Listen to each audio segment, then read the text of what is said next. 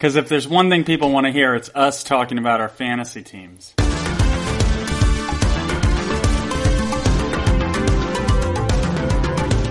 Hey there, welcome to Hot Takedown, the show where the hot takes of the sports world meet the numbers that prove them right or tear them down.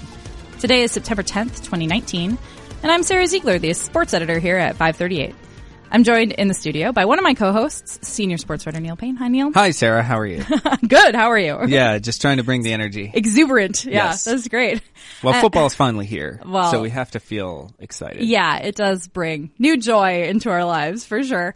On the line from Los Angeles is 538 contributor Jeff Foster. Jeff, you bringing that joy this morning? That football feeling? Yeah, I'm ready. I'm loving it. I forgot how much I love football. Really? No, I didn't. No, forget. that's like the only thing you love is football. Oh, we do need to talk about Michigan's. If Michigan had lost to Army, which I didn't even watch. Sure.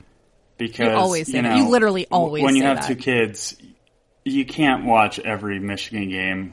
But if they would have lost to Army, I don't have any kids and I don't watch any Michigan games, so I might have been done for a while. And by while, I mean a week. Right. Always coming back for more.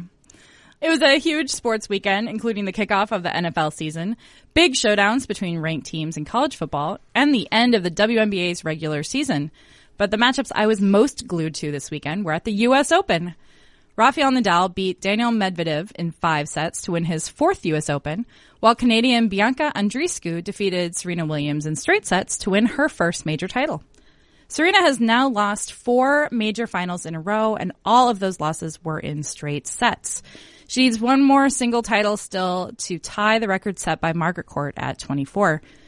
Serena herself has downplayed her desire to beat that record, but it does seem like she might be feeling that pressure in these finals. She'd been looking so good up to that point, and then in the final just sort of got overpowered. I don't know. Is she, do you think she is feeling that pressure?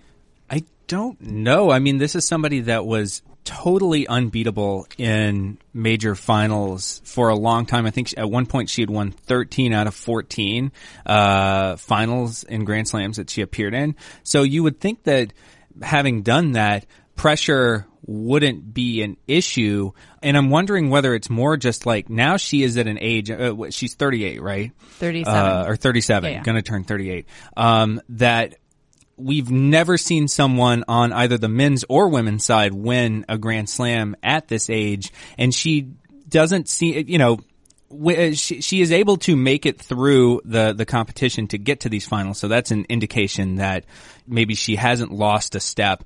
But I do think that this next generation, we talked before about how the fact that they can't seem to string together wins of their own or really dominant stretches of their own, but like the peak level of Naomi Osaka, or in this case, Andreescu, seems to always just be like a little bit more than Serena herself is able to kind of offer once they get to that final stage. And I don't know if that's because of age, or not, but it is worth saying that, similar, we always bring up Tom Brady in these situations too, like these quarterbacks that are super old and we just keep waiting for them to kind of fall off. We've seen Serena Williams be so good for so long that it seems inconceivable that she would ever lose anything off of her game. So I think we have a bias toward just assuming that the status quo is the status quo and she's kind of always going to be great. And we know deep down, I think in our heart of hearts, that that's not true. And so I don't know if we're seeing what that, the first signs of what that looks like now. I also sort of wonder if it's just the idea at her age of having to win 7 matches in 2 weeks, like maybe just 7 is just one too many. And if the tournament was slightly smaller, she would be, a 64 team tournament, then she'd be better. But then the other thing is like something that this is not to take anything away from Serena, but she has had pretty good luck. If you look at the 4 she's lost in a row, so the last 2 Wimbledons and 2 U.S. Opens, she's kind of dodged a lot of tough opponents in the middle part of the tournament, and obviously the 4 women she lost to in the finals are all really good. So I mean, like 2008 Wimbledon, she didn't play anyone seeded until the semifinals. She's only played before the finals 2 single-digit seeds, including the semifinals this year. So she's had some, and that's also her, generally. I mean, I think this year she was a higher seed, but in the other 3, she was herself lined up to play a high seed, and there were upsets because the women's side has been rife with upsets lately, except for her.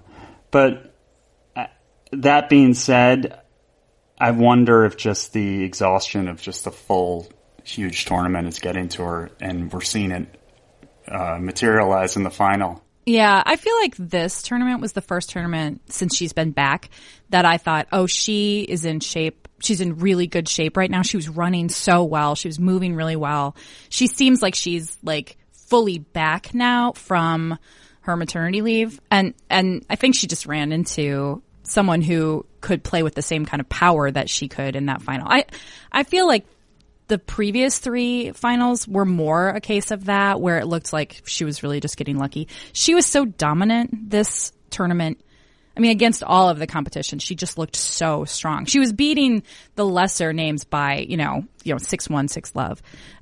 So I feel like now it seems like she's back now. And maybe we should just consider that Bianca Andreescu is really, really good. Right now, she ranks number 1 in the world in Tennis Abstract's ELO ratings, and she actually had a higher ELO rating. We had commented, I sent Sarah a Slack about this, when I had the sneaking suspicion that Serena would maybe lose or struggle in this final, that, Andreescu, I think people didn't give her enough credit for being as good as she was because she's super young, and was facing Serena Williams. And she's had a meteoric rise. I mean, she was ranked in the, late 100s at the beginning of the season. Like, she has come out of nowhere. So it's not super surprising that people didn't take her really seriously. People meaning us, not people meaning, I think Serena knew what she was going to get into.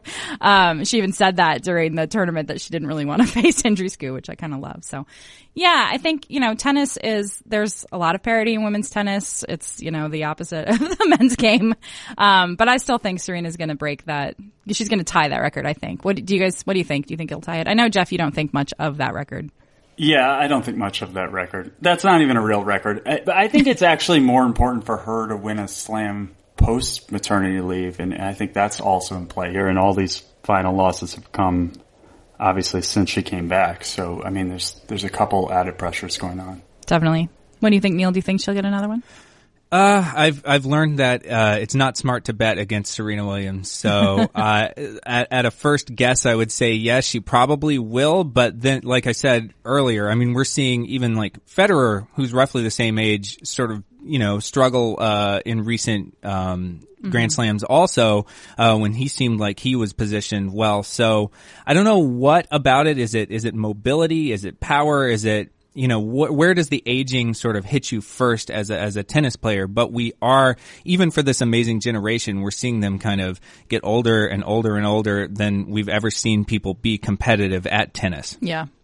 Well, we have 4 months until the Australian Open, so I guess we'll find out then. 4 more months of aging. 4 more months of all of us getting slightly older. Hooray.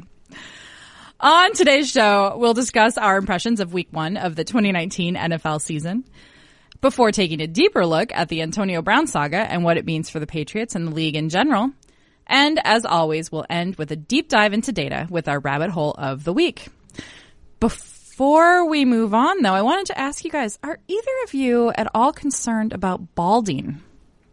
Random question for our podcast. I mean, that's kind of a big question. It's a big question. Maybe? I don't know. I'm like mildly concerned. You guys both have a lot of hair. Yeah, but it's like, it's thinning. It's definitely a concern. Well, here's a word from one of our sponsors this week, Keeps.com. Did you know that 2 out of 3 guys will experience some form of male pattern baldness by the time they're 35? The good news is that with today's advancements in science, Keeps offers proven treatments that can combat the symptoms of hair loss. Keeps has revolutionized the way men are treated for hair loss. You used to have to go to the doctor's office for a prescription. Now, thanks to Keeps, you can visit a doctor online and get medication delivered to your home. No more waiting rooms and no more pharmacy checkout lines. Get doctor attention and discreet drug delivery, all from the comfort and privacy of your own home. Find out why Keeps has more 5-star reviews than any of its competitors and why nearly 100,000 men trust Keeps for their hair loss prevention medication. Keeps treatments start at just $10 a month. Plus, for a limited time, you can get your first month free. If you're ready to take action and prevent hair loss, go to keeps.com/takedown to receive your first month of treatment for free.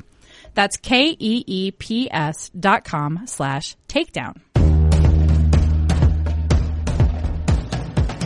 Before we get into what actually happened in the NFL this weekend, I have to ask, how did you two do in the 538 Fantasy Football League? I won. It was ugly. Also. Good for both of you. It was a gutty victory, but I did it. Oh, really? I don't know who I played. You have that little regard. Sarah, you only lost because you went up against a historic powerhouse. Is that right? Let me tell you what happened to me this weekend, Neil. Let me tell you about my fantasy football team. Words everyone wants to hear. Yes. No. Please go on. I had a perfectly mediocre week. It was fine. I had the 10th most points in the league. By the way, a 16-team league like we have is out of control. Ludicrous. There's so many teams and so few decent players on the waiver wire. It's really a bummer. I'm sorry. What's your team's name? What's your team name? I'm trying to look it up here. I am Goff and Running. Do you usually do puns off of player names? I do. Yeah. I feel like that, it helps bond me with my players. You have That's to. important. But is Goff on your team? Yeah, that would be dumb if he weren't. Well, no, I've encountered cases though where people like name the team before the draft and they Right. don't get that player and they just stick with the name and it doesn't make any sense. Right, and like I didn't name my team until after we had drafted, so it would have been extra weird if I had waited to see who I got and then been like, you know what, I really like that Jared Goff. right. I'm going to name after him. that would have been a little. And weird. if you name it after a player beforehand, do you reach for that player? See, that's why I never name Yeah. a player name my team beforehand. Sarah, you have great name potential here. I mean, you got Nick Chubb. There's a lot you could do with that. You've got Jared Cook. Yeah. There's stuff you could do there. I'm impressed. Yeah. I had a lot of puns at my disposal, which is great. So my team was fine. It did fine. It was whatever. Would have liked a little more production, but it was okay. I went up against a team with historic numbers. I have never seen a team score this many points. I've been playing fantasy football since 2002, maybe something like that. And I've never seen a team score in a pretty standard format. Now we do use PPR, but it's other than that, nothing weird. This team scored 216 points against me. Oh my God. So the only two players on her team had fewer than 20. The kicker and hilariously Cam Newton, who had just 5 points. Everyone else went off. Christian McCaffrey had 43. Sammy Watkins had 47. Two players with 40 plus points. Yeah, that's just such nonsense. She got 22 points from her defense. Like, yeah, I mean, what are you supposed to do with this? There's just nothing. There's nothing you can do. You ran up against a buzzsaw. I did. It was the cooler. In terms of the results that actually matter, our 538 predictions whiffed hardest on the first game of the season, last Thursday's instant classic, or whatever the opposite of that is, between the Bears and the Packers. We gave Chicago a 64% chance to win. It did not. Jeff, which of the Sunday games do you think our predictions got the most wrong? I think our predictions generally did pretty well. I mean, our predictions will generally favor the favorite or the Vegas favorite, and there weren't a ton of upsets. They got the Browns wrong, but I think most people got that wrong. I don't think a lot of people thought they were going to give up 40 plus points to the Titans at home after all that hype. The other two it got wrong were kind of coin flip games, the Jets losing, blowing that lead because they don't have a kicker, because the Jets obviously didn't get the memo that you need a kicker to play in the NFL. They just kind of ignored that. Yeah, I thought we don't like kickers. We don't think they're important. I thought the official 538 stance was that kickers are just replaceable. No, that kickers are getting better and better all the time. Oh, is that our stance? Yeah. Okay. Although I guess they're all getting better and better relative to each other. I will say that in our fantasy league, I'm going to stream kickers every week. I will say that there were a couple games that 538 we obviously had big heavy favorites that were close. Seattle we had at 75%. They won by a point. The Chargers were 72%. They won in overtime. Philly was 77%. They were down 17-0 to Washington. So, the end results worked out, but there were certainly some scares there for a lot of the heavy favorites and people in survivor leagues. So the Browns were one of the most talked about teams coming into the season, and they were among the most bet on teams to win the Super Bowl. Neil, you've written about the ups and downs of the Browns. Should Cleveland fans be panicking? I don't know. I mean, can you panic if you really have never been good and all of a sudden you were expected to be good, but you hadn't actually proven that you could be good yet? Is that cause to panic when it seems like you might not be as good as you thought? Like, panic seems to set in if you're sort of expecting to be good because you have been good, and I don't know. So is it just despair if you thought you'd be good and you're not? Or maybe just like here we go again. Oh, it's going to be this again. All right, I'm used to this. Sort of like a return to expectation almost. Right. The sooner they can get back to that place where, like, you're playing with house money when you actually string together some wins, that will be sort of the good place for them, I feel like. And maybe that's starting soon. I don't think they're as bad as they looked against Tennessee, even if some of the Super Bowl hype going into the season was a little bit much. They also had 18 penalties for 182 yards, which is staggering. I mean, that's nearly half the total yards they had. They also turned the ball over 3 times. I think a lot of people kind of underestimating. I saw some, analysts saying this, that if you bring a bunch of guys in, which they did, a lot of new names on both sides of the ball, it's not going to work immediately. And obviously this team with the penalties alone just wasn't quite prepared for this game. Maybe it's maybe this is the lack of playing in preseason manifesting that you see a lot of sloppy games. And I think we saw that up and down the league. So, you don't want to overreact to week 1. It's too early to count them out. I think they still have so much talent. Mayfield and Beckham were, connecting. I think he had 7 receptions. So, I mean, that could be very promising. And, it's way too early. It's one game. Unless you're the Dolphins. True. Well, overreacting is sort of the thing that we do, fans, the media, maybe even our own model. No, our model would never overreact. Never.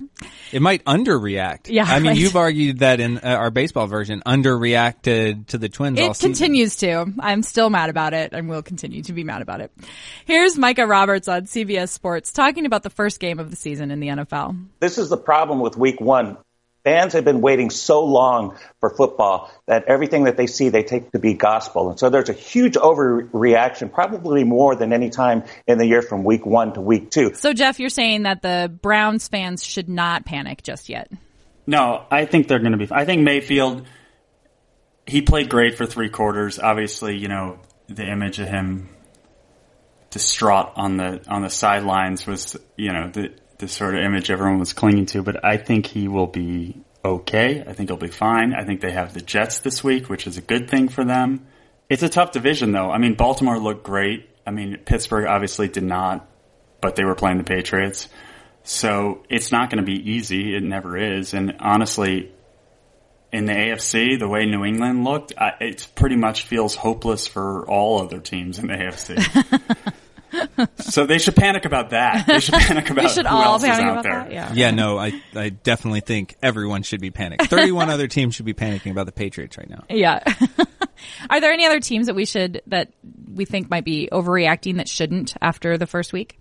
Well, if you're thinking about overreaction in sort of like a positive way, maybe Baltimore is a candidate. Lamar Jackson, after last year in which he was one of the worst passers in the league, and in a playoff game, I think he went on the wall clock, 2 hours of time between completions at one point in that playoff game against the Chargers, including halftime and so on and so forth. But my point is that people were expecting his passing to be a liability and that they would have to retool their offense around his running and hope that kind of carried them. back to the playoffs. Instead, he comes out and is ridiculous. He completed, I think he had a 100% completion percentage, for like his first 15 or 16 passes or something like that. He went 17 for 20, 324 yards, 5 touchdowns, no picks, perfect 158.3 passer rating. And I said this in our Slack chat yesterday. You could have told me, okay, a quarterback's going to do this week 1. Guess which one it'll be. I would have gone down 25, 30 names on the list before I got to Lamar Jackson. It just came out of nowhere. It has to be the most unpredicted, perfect passer rating game in history. And so, maybe the temptation now is to be like, Baltimore is going to be scary if Lamar Jackson has kind of figured it out. But these were the Dolphins, right. And so I don't really know. I mean, I think the potential there might be to overreact, and kind of put them in a new tier other than, we had them as a team that was, looked like, a co-favorite in that division, at least, next to Pittsburgh, and now Pittsburgh looks bad. It's not an overreaction to call them the favorites in their division, but maybe not, on the same tier as Kansas City or New England or something like that. Sure. Which the temptation is after a game like Lamar Jackson had. I think the flip side of that, Neil, is that they put up that huge number and he only ran 3 carries for 6 yards. So they didn't even use one of their primary weapons. If he's he might be the best running quarterback since Vic, and he didn't even need to run at all, and he could do all that with his arm. Granted, we're going to keep the same caveat going against the Dolphins. We need like dolphin adjusted numbers. Very nice.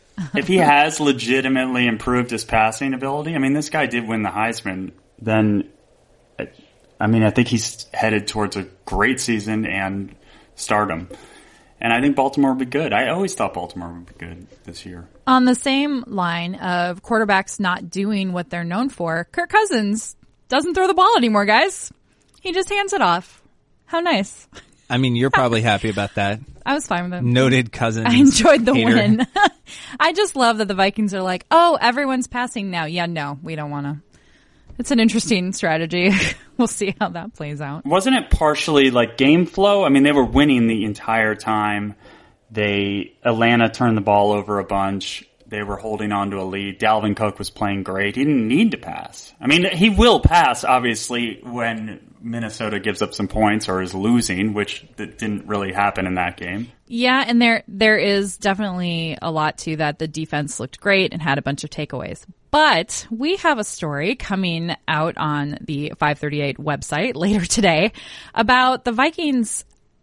Their offensive strategy has switched since they fired their old coordinator in December and the interim then became this year's offensive coordinator. They don't really pass anymore. They pass like 37% of the time. And that was a complete reversal from what was going on last season. And that's in 4 games since the new coordinator. Yeah, and here's a great stat from our friend Chase Stewart of footballperspective.com. So in this one game, the Vikings passed on only 22% of their offensive plays. So that was the lowest pass ratio by any team in a game since Tim Tebow and the Broncos played the Chiefs in 2011. So just to kind of give you perspective, there have been other games where a team got out to a really quick, double-digit, multi-touchdown, whatever lead, and none of those games ended up with the team passing the ball only 22% of the time. So yeah. I think you have a good point, Sarah, about the philosophy of this team. Last year, Mike Zimmer was sort of chomping the bit to run the ball more. He's one of these old school, hard-nosed coaches that really wants to establish the run, and now he's getting his wish. Now, a lot of smart analysts and, stat head types would say that's not the most efficient way to run an offense. Mm-hmm. And the more teams run the ball, the more they put themselves in disadvantageous, down and distance situations and reduce their expected points.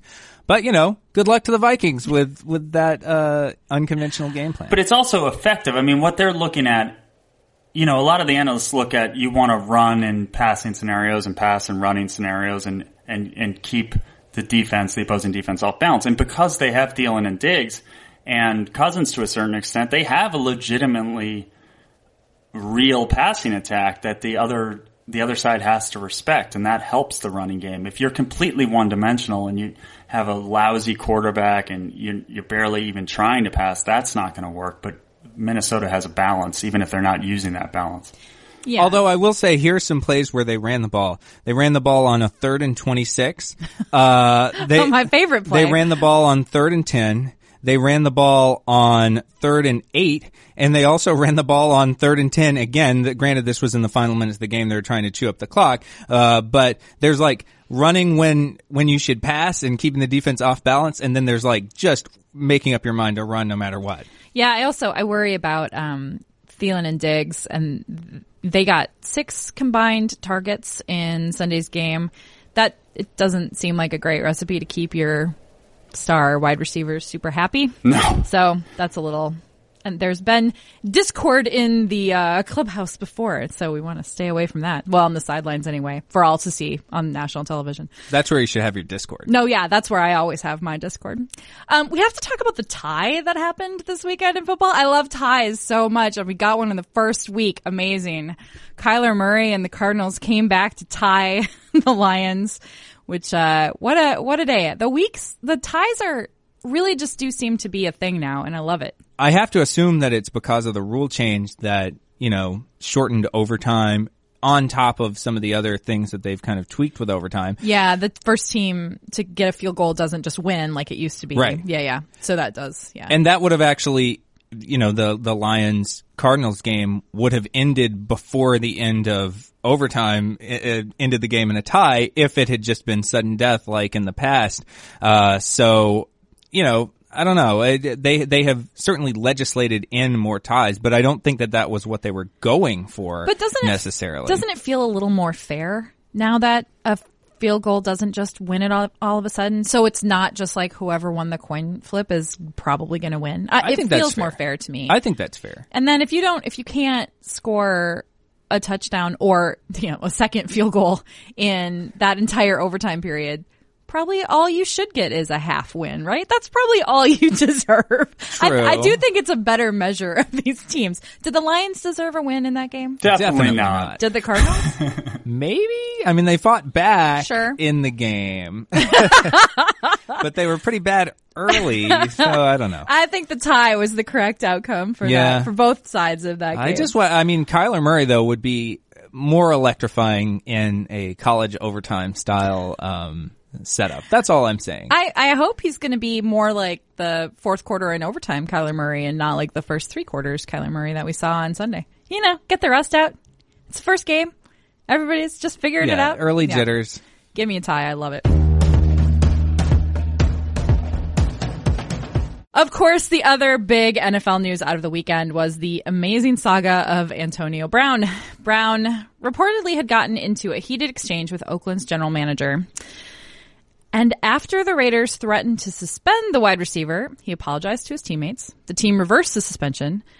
And Brown posted a YouTube video that included Gruden telling him to just play football. Then on Saturday, after Brown posted a message on Instagram that included a request to be released, the Raiders first fined him and voided his guaranteed money. Then they outright released him. That all happened on Saturday. Just after 5 p.m., Brown tweeted that he had signed with the Patriots. All of this followed a bizarre summer filled with helmet gripes and frozen feet. Here is Mike Greenberg on ESPN's Get Up Monday morning on the whole situation. But listening to Chris Mortensen and others yesterday and now here this morning, when it seems this was all an orchestrated attempt to get himself out of a situation, what we have just witnessed is the most unprofessional act that I can ever remember seeing in professional sports, and I've been covering this stuff for 30 years. Let's unpack that a little bit. Was this really an orchestrated attempt by Brown, Jeff? Or does that even matter? Well, A, I don't think it matters. B, if it was, it's probably the most outrageous thing in the history of sports. He certainly was behaving like a guy who is trying to get kicked off his team to join the Patriots, so I understand why these theories are coming. It sort of reminds me of in Office Space when the guy basically Peter or whatever is basically gives up and he's like trying to get fired and he ends up getting promoted. It was basically kind of like that. He was misbehaving to a degree that, but he's also just a legitimately strange dude. And these kind of things happen, but he clearly wasn't happy there. Wasn't getting along with coach, the GM, and now look where he is. And frankly, Pittsburgh was never going to trade him to New England, so he did kind of launder the Raiders to get this great situation, which is the ideal situation for him in his career. Yeah, it's interesting that the Raiders, too, basically, they were... now, I don't know how much of this was just a face-saving thing, but they were saying yesterday before their game that they had basically never thought that Brown was going to be on their team. They hadn't practiced with him ever. They hadn't game planned for him. They were basically assuming, since the beginning of all this that they weren't going to have him on the team. So then if he had decided on Friday, no, I'm apologizing to my teammates, I really want to play here, it still wasn't going to be a good situation to join a team that was in no way set up for you to play with them, to excel with them or succeed with them. I mean, they probably would have accepted him, Maybe. Because he is so good. Yeah. And that's the reason anyone is accepting any of this, right? He is good enough to justify the risk, despite all these distractions. And it is a testament to how good he is as much as anything that, like you said, Jeff, we've never seen anything quite like this in football history or maybe any sport, where someone sort of, acts progressively crazier and crazier and more, just inappropriate to try to openly get off of a team. And people are lining up. I mean, Drew Rosenhaus, who maybe, we don't know how reliable of a source he is given the fact that he was like, oh, I'm just sorry that this didn't work out. It just didn't work out. How many times can one person say it didn't work out in one interview and not answer any questions? Many, it turns out. But at the same time, he said that there were like a bunch of teams that were exploring the possibility of trading for him earlier, when the whole Raiders thing had not yet happened, and then also of signing him in the event of a release. And I don't doubt that necessarily because his talent, is enough of a temptation that you think you can be the one to kind of fix him. So the reaction from the league seems to be this or people around the league seems to be this tut-tutting about how unprofessional this was. I feel like it didn't bother me that much. It didn't bother me as much as it seemed to bother Mike Greenberg and everyone else. Did you guys feel like it was just beyond the pale for all of this to happen?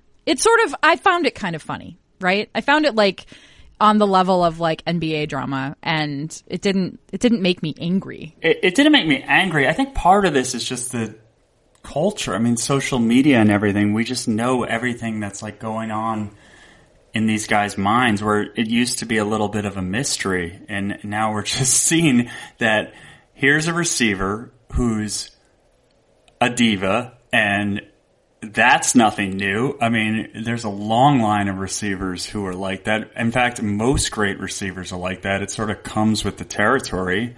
In some cases, it's even encouraged. It's necessary for that job. And we're just seeing it unfold in real time, and we're getting every little development, and we're seeing what he's thinking. We're seeing how he reacts when he gets cut, which was ridiculous. He's got a nice house, by the way. And that's all it is. It's just more exposure to the inner workings of the brains of these athletes. But honestly, I think he's pretty funny. I kind of like him. I would be very happy if he was on the Jets. We could use him. Let's focus on the important thing. Yeah. I think the NFL itself also is one of the reasons why there was such a reaction as it was compared with a league like the NBA, because the NFL has so much of this, team first, you have this duty to, your teammates, and there's, 53 other, guys that are, counting on you, and the one-sided way in which NFL contracts are kind of set up, where the team has an enormous amount of power over the average player. So I think it was more jarring to see an individual NFL player be able to kind of bend a whole franchise or multiple teams to his will, whatever his will was. I don't know whether he, people were kind of saying, like, should we check in on Antonio Brown? Like, is he doing okay? Like, how's his mental health through all of this? But whatever his mindset was, he was able to make multiple teams, the Steelers, the Raiders, and kind of the Patriots. Maybe, the Patriots are the ones that are sort of least being played by him in this situation, we think, right now. But he was able to kind of get what he wanted out of all of these teams in a way that I'm not sure we'd ever seen an NFL player, especially not a quarterback, do in the league's history. So in some ways, like, is this a banner moment for player empowerment, a phrase that we kind of talk about all the time in the NBA?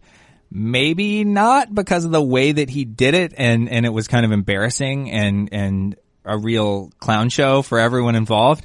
But at the same time, maybe this is, as an NFL player, like, you have to be at Brown's level and you have to act this ridiculous to have any kind of power over and agency over where you go and who you play for. Well, so there's another player empowerment situation, or, maybe more accurately, a mutiny situation, possibly developing in Miami, where some members of the very, very bad Dolphins team have reportedly asked for trades. The Dolphins say those reports aren't true, but at least there are at least a couple of reports of players contacting their agents and trying to get out of a bad Miami situation. That team is definitely tanking. We usually think of tanking in terms of what it means for fans, but Jeff, what does it mean from a player's perspective to be on a tanking team? Well, it's certainly different in the NFL. I mean, if you look at the NBA, say, when you have a tanking team, you have, 5 guys in there who are starting and getting a lot of playing time that they're not normally going to get elsewhere. And it's a chance to showcase their talents and get another job. And likewise, in MLB, you're going to get guys, in the rotation, or guys, in the everyday lineup who probably are bench players or minor leaguers. In the NFL, most of these guys on the Dolphins will immediately get another job, and they do not have very long careers in this very tough sport. So you're never going to get a team in this sport to be on board with tanking. You can construct a team, major league style, that you think is going to lose. Usually that starts with the quarterback, but you're never going to get this sort of the guys in the trenches to be like, oh yeah, we're okay with losing. We've got a 4-year plan. I mean, it's just not going to happen, just because these guys are looking out for their own careers. And by being on these terrible teams, you're not doing them any favors, and they only have so many years in this league. So I'm not that surprised by that. I just think the model's different in this sport than it is in the other two. Yeah, that makes sense. I mean, I just feel like there are real dangers there in the NFL that don't exist in the other sports. Right, yeah, and that's why I think it's especially, like, ethically wrong to tank in football compared with something like basketball, because you can assemble a bad basketball team on purpose and put them out there, and nobody is, they're risking, some level of injury just by playing and kind of going through the physical activity, but it's not predictable. It's not, you don't know that you're going to be, running into guys and kind of initiating and causing contact. So I think in some ways playing for a tanking team in basketball could kind of be a positive for your career if you're a certain type of player, because you're going to get shots and minutes and score a good number of points if you're in the starting lineup, and then you can kind of maybe parlay that into a contract somewhere else. Whereas in the NFL, you are knowingly putting players at risk every time you go out on the field, and there's this sense that, well, you're battling, but it's either worth it to yourself, or just, out of pride for your performance, that you're kind of contributing toward trying to win and playing as hard as you can. And we've seen what happens in football when when it's tried to be played at something other than 100%, and it's called the Pro Bowl, and it's and it's kind of a laughing stock. So I don't think it's as possible to play football at something less than full effort and full speed. And so I think it's really unfair to kind of ask these guys to go out there and risk themselves and knowingly do that when you've kind of built a team that has no chance and was never designed to have a chance. And there's been a lot of bad teams over the years, teams that had, not much of a probability of making the playoffs or whatever. But there's something especially repugnant, I think, about, the way that the Dolphins are going about it. They're just clearing house. And the Browns did this similar thing a few years ago.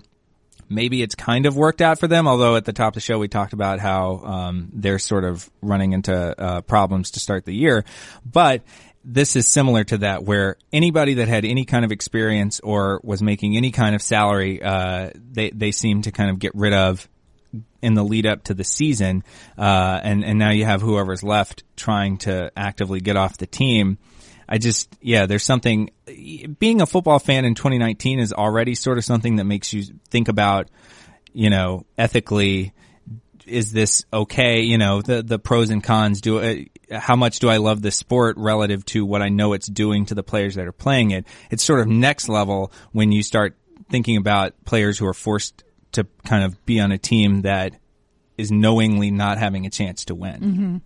I mean, the situation is obviously different between Miami and Antonio Brown, but there are those themes of, I need to look out for myself. I need to protect myself, both physically or financially. And I think the NFL hasn't grappled with that as much as like the NBA has. So it'll be interesting to see how that affects the league going forward. If more and more players are like, no, I need to protect myself. All they need to do is freeze their feet, complain about their helmet, swear at the general manager, post, videos on YouTube without the permission of the coach to be recorded, all those things. I mean, it's a blueprint. Yes. If you can follow that exactly, you know where it'll take you. Well, I guess the Oakland Raiders are in need of a new wide receiver. Do you know who might be able to help with that? Maybe LinkedIn? Do you think they have wide receiver job posts? I don't know. They might. They should. Wow. Well, look at that transition. Thanks. Some of my best work. Here's Neil with a word from this week's other sponsor, LinkedIn. Building a winning team, or even just a complete team, or a team that's better than the Miami Dolphins, is all about finding the right people for the job. And that's why teams all over the world spend so much time recruiting athletes that they need on the field. And when it comes to hiring for your business, there's no better tool than LinkedIn. More than 600 million members visit LinkedIn to connect, learn, and grow as professionals and discover new job opportunities. That's how LinkedIn can make sure your job post gets in front of the people you want to hire, people with the right hard and soft skills that you're looking for. LinkedIn does the legwork to match you to the most qualified candidates so you can focus on hiring the person who will have a big impact on your business. And a hire is made every 8 seconds on LinkedIn. That's why companies who use LinkedIn to hire rate LinkedIn Jobs #1 in delivering quality hires. With LinkedIn Jobs, you can pay what you want, and the first $50 is on them. Just visit linkedin.com/Payne. That's my last name. P-A-I-N-E. That's linkedin.com/Payne to get $50 off your first job post. Terms and conditions apply. At 538, we often find ourselves falling down various rabbit holes of data. Some lead to stories, some don't. We end each week's show with one of these descents, the Hot Takedown rabbit hole of the week. This week, I'm very pleased to introduce first-time Hot Takedown guest and 538 sports intern, Ari Levin. Hi, Ari. How are you? I'm doing well. How are you? Great. Well, take it away. Tell us about your rabbit hole. So when you're watching a baseball game and it's the 9th inning, there's a team trying to rally, and the game ends with a strikeout. Do you think that's a fun ending, or is it kind of anticlimactic? It's very disappointing. Yeah. So I agree. I've heard both sides, but I think as a Marlins fan growing up, the Marlins were usually the team striking out, ending the game, which is why I see it as anticlimactic. So I did some digging, and this says, as you probably expect, it's increasing in terms of how often you see this. In 2019, about 36% of MLB games have ended with a strikeout, and the rates actually increased a bit faster than the overall strikeout rate. My guess is that has to do with there being more relievers, but I didn't look too closely at that because that's not what I'm here to talk about. I want to talk about 2000's journeyman third baseman Wes Helms. Sure. Everyone's favorite topic of conversation. So I had a theory watching Marlins games growing up that every single Marlins game ends with Wes Helms striking out as the Marlins are trying to maybe rally in the ninth inning. And so a little while ago, I went back to actually look at this, and it turns out I was right. During the 4 years Wes Helms was on his second stint with the Marlins, 2008 to 2011, he struck out to end a game 18 times. And it turns out that's the second most of any 4-year stretch in MLB history, or at least going back to 1925. This is according to the Baseball Reference Event Finder, trailing only Wes Helms' 4-year stretch from 2007 to 2010. Oh my God, amazing. He also had minus 2.6 WAR during those 5 years and was below replacement every year. Over his career, Wes Helms ended 36 games with a strikeout. That's 17th most in MLB history. Number 1 is Sammy Sosa with 49. But what sets him apart is he only had just over 3,000 career plate appearances. Everyone above him on the list had well over 5,000. Nobody with as few plate appearances is within 10 strikeouts of Wes Helms. And he's not that much of a strikeout hitter in general. He's actually number 730 in career strikeouts, and again, number 17 in game-ending strikeouts.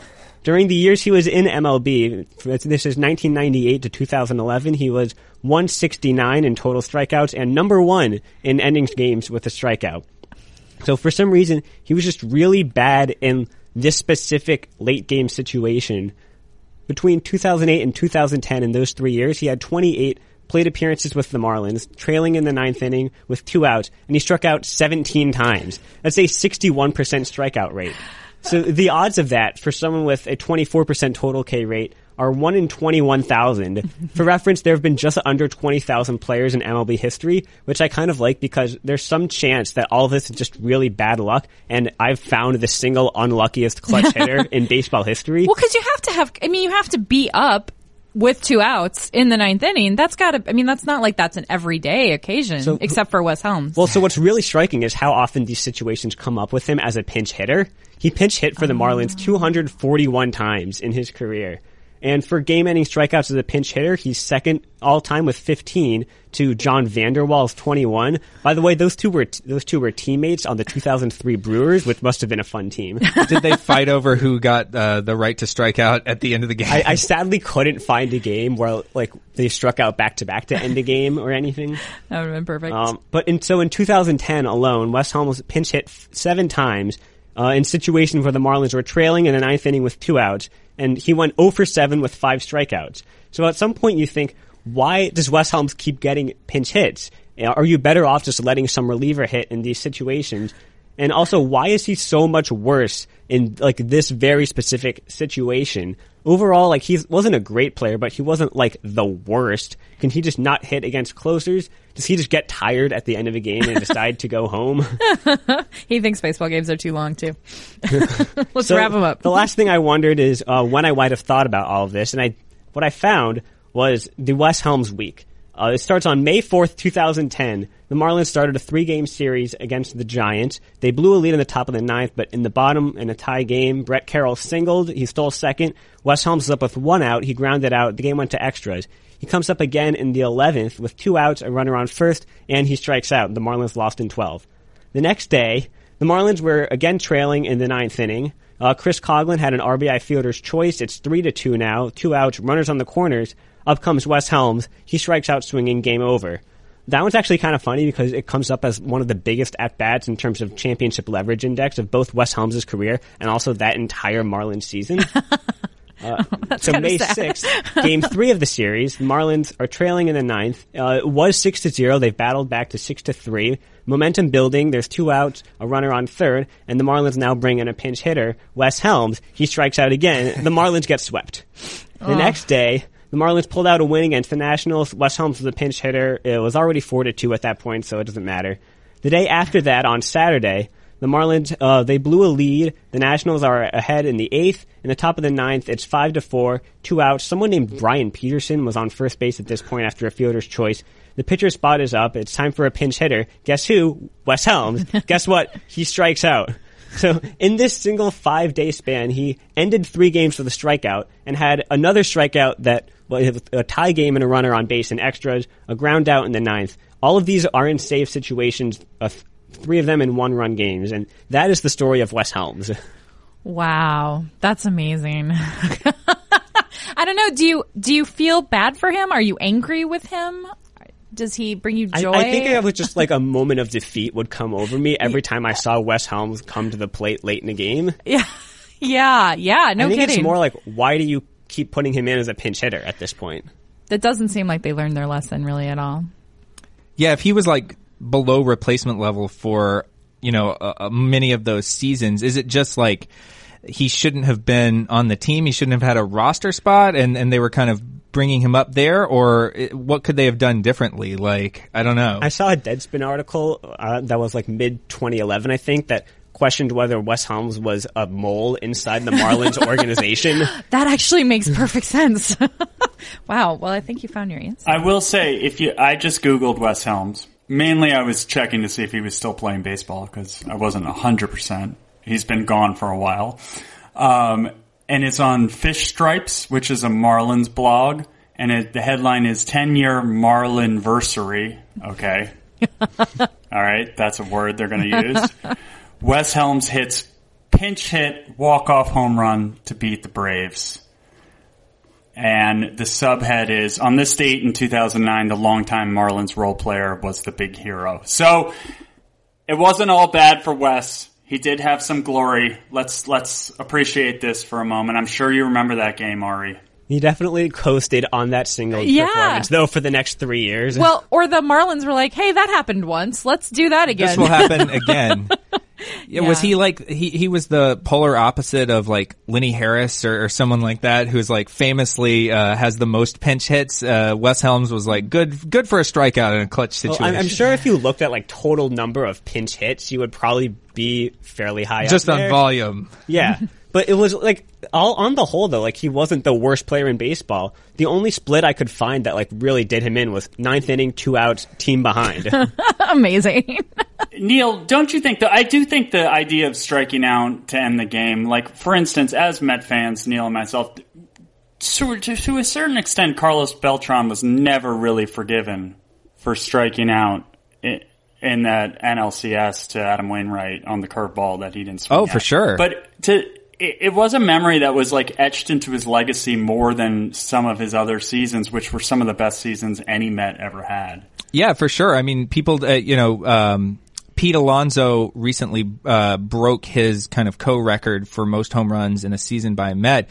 And I think the larger reaction was Carlos Beltran had the most home runs in a season by a Met because, all anybody kind of remembers him as is kind of a disappointment. He was a good player, wasn't he? Oh, he was a fantastic player. But Ari, I wanted to ask, what share of the strikeouts for Wes Helm were like looking versus swinging? Did he at least go down hacking in all of these game-ending strikeouts? And does that make you feel better or worse about it, I guess? I don't have it in front of me, but it was definitely a fairly not even share, but like the share you'd expect, strikeout looking. And they were both equally frustrating, I think. This is all a really good point about the situations in baseball matter more than anything. You're gonna remember the Mets fans are gonna remember the Carlos Beltran, strikeout. You're gonna remember Wes Helms striking out. Some random Marlin guy is remembering that home run and always will think fondly of Wes Helms. Hopefully it's Wes Helms. I was going to say that guy is Wes Helms. Right. Jeff, did you check the author of that blog post? Was it Wes Helms? Is it Hess Welms? I gotta go look at that just to make sure. It's Will Holmes. Yeah, right. I think that's a good place to end things. That will do it for this week's show. Thank you so much for joining us, Ari. It was great to have you on to talk about random baseball trivia, which is sort of our specialty. That's our thing. Yeah, that's our thing. Thanks so much. And listeners, thank you for joining us. We'll be back in your feed next Tuesday. If you like what you heard, please subscribe and be sure to review and rate the show. It really does help other people discover us. You can also email us at podcast@538.com to let us know what you think. Our producer is Grace Lynch. Tony Chow is in the control room. Our podcast commissioner is Chad Matlin. Special thanks to our intern, Ari Levin, for providing us with this great rabbit hole. For Neil and Jeff, I'm Sarah. Thanks for listening and talk to you next time.